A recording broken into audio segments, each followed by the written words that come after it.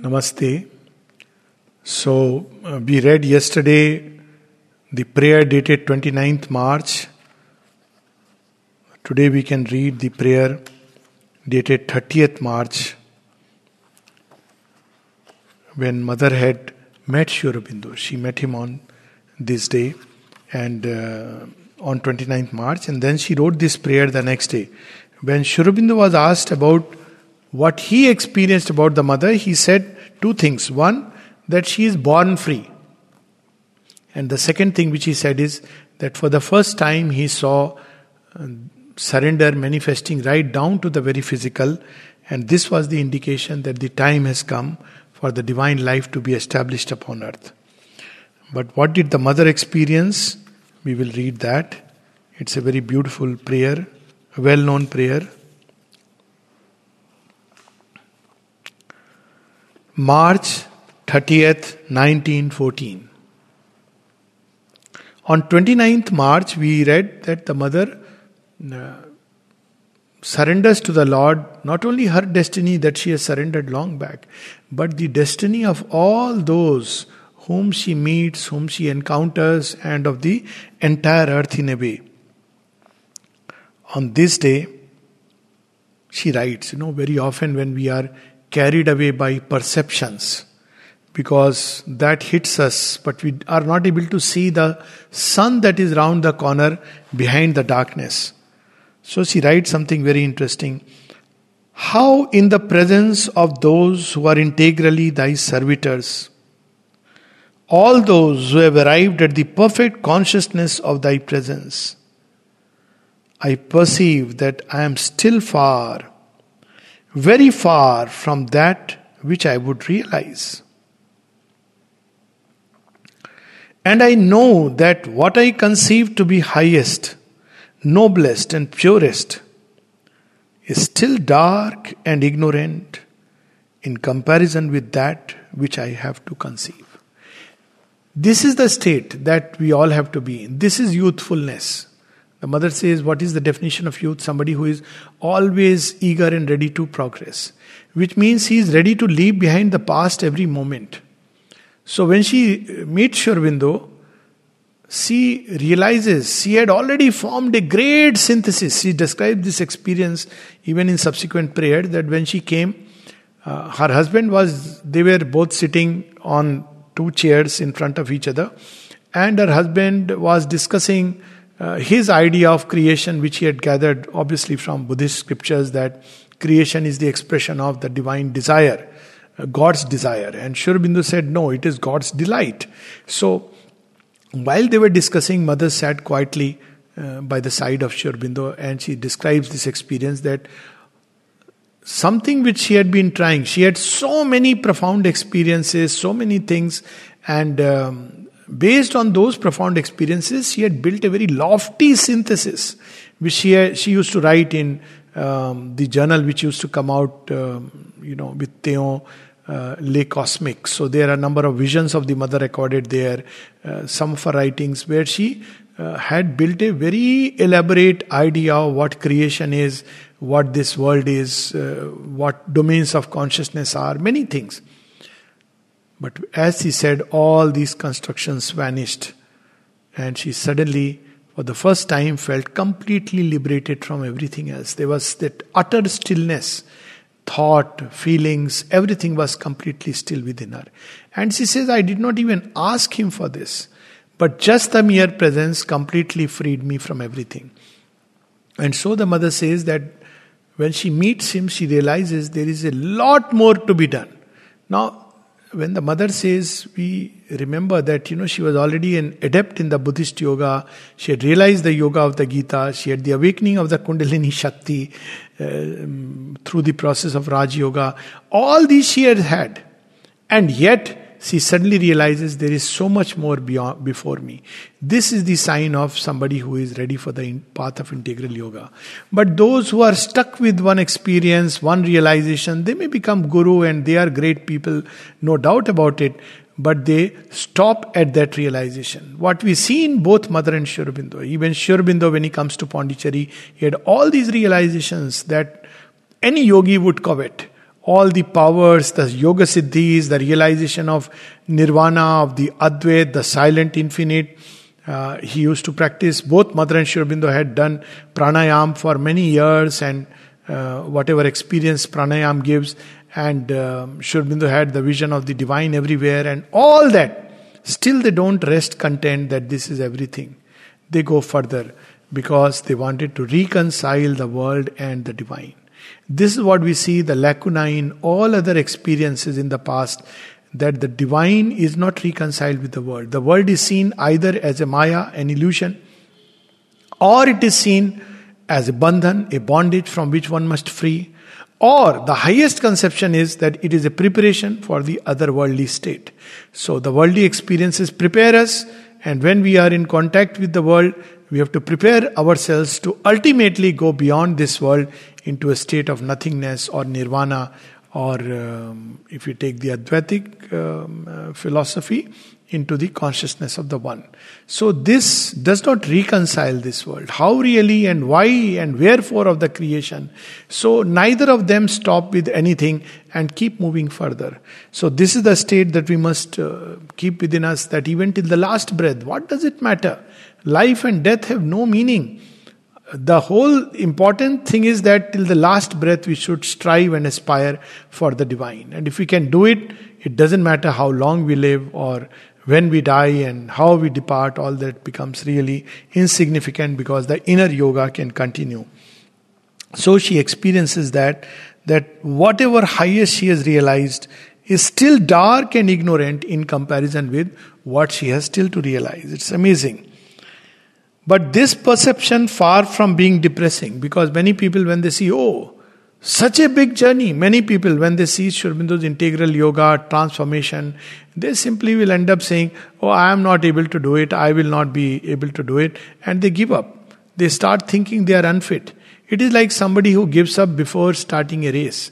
Now, there are children who will never appear in an exam because they are afraid of failure.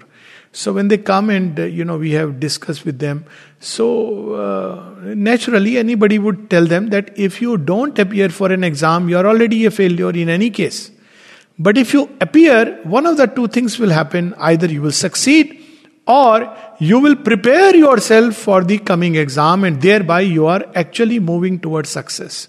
Many approximations eventually lead to success. So she does not give up, she does not feel depressed that, it's a very vast yoga, magnificent realization. She doesn't use the word yoga because they have to build this yoga.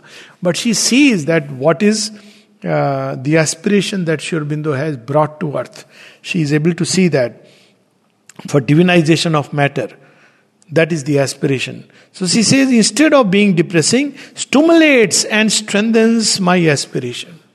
So rest all she has realized. But there is a new aspiration which is to divinize matter. We see that in 1912 the mother speaks of the goal, the aim, the method, where she speaks about finding ultimately a collective society of spiritualized beings. And she speaks about the imperfection of matter. So already she had it in her. She had the experience of the supermind. And Sri Aurobindo says she already had experienced it entering through the front door. But that this matter should be divinized, and the time has come, that is the sign she gets on meeting Sri Aurobindo. So she says, it stimulates and strengthens my aspiration, my energy, my will to triumph over all obstacles, so as to be at last identified with thy law and thy work completely. And repeatedly in this yoga they say, it is not enough just to have an aspiration for union with the divine, but also for the divine work. Because we are here for a work to be done. And this divine work is divinization of life. Little by little the horizon becomes precise. The path becomes clear. Why? Because it's an uncharted territory. None has trod before on this path. So slowly as they move, the horizon becomes clear, opens, and the path becomes clear. So again a hint about the yoga. We want to know everything right up to the end. What is meant by ultimately what happens when we surrender all the cells? Let us first go step by step, and the whole thing will appear before us. Just as a person walks and the horizon, retreats. So Same way, the path becomes precise, becomes clear, and the horizon becomes precise, and we advance to an ever greater certitude. So this is the way. If we want to know everything intellectually, then take the plunge, then we probably will never take. Because either we'll feel very frightened with the magnitude of the realization, or we may think, oh, we can't understand anything of it.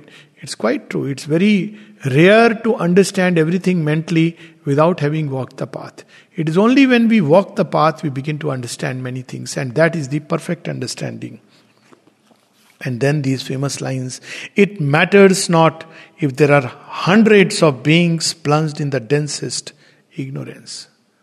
So we should not so much focus our attention on things which are not done. There are countless people who don't have 2 square meals to eat. Yes, all that is there. There is disease, there is famine, there is, the virus, there is all kinds of problems, political problems, administrative problems, deceitful people. But what is important is not that, but to bring that light, to establish it. Even if there are 100 human beings who can receive it and open to it and change thereby, it will change the whole world. So in this yoga, the method is from within outward, from above downwards, and not fighting the evil when we are ourselves tainted by darkness and evil, because it will not work that way.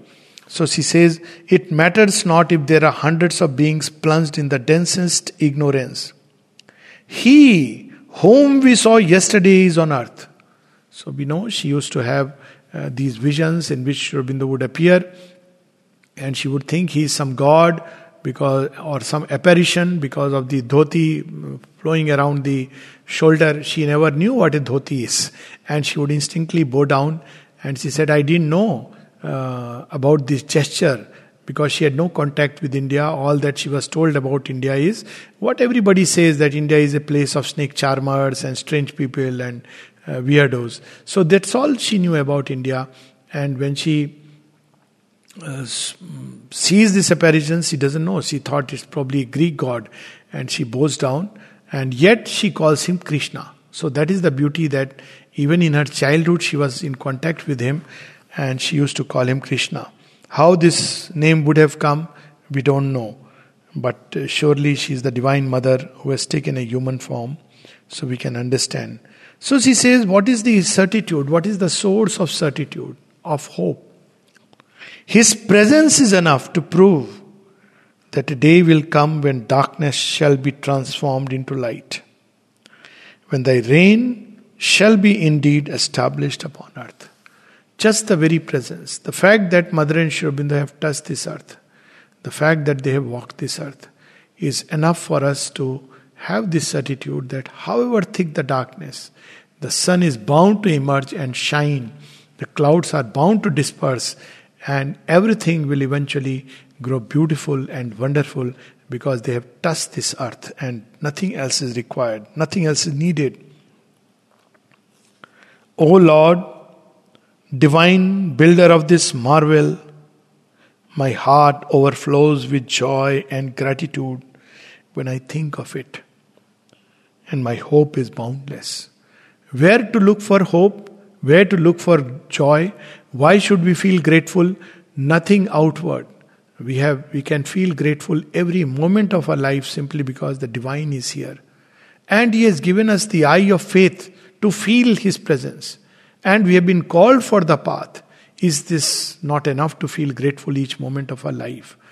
And is this not enough to fill our heart with joy that eventually the earth is going to arrive at the destined realization of a luminous future? And is this not enough to give us hope that there is the Divine presence in matter, and the Divine has assumed a human body and entered into earthly life? Therefore, this earth must one day make from herself, from within herself, a life divine. We'll stop with these few lines and then I'll complete. O Lord, Divine Builder of this marvel, my heart overflows with joy and gratitude when I think of it, and my hope is boundless. We'll read the previous passage also. It matters not if there are hundreds of beings plunged in the densest ignorance. He whom we saw yesterday is on earth. His presence is enough to prove that a day will come when darkness shall be transformed into light, when thy reign shall be indeed established upon earth. O Lord, divine builder of this marvel, my heart overflows with joy and gratitude when I think of it, and my hope is boundless. My adoration surpasses all words, and my reverence is silent.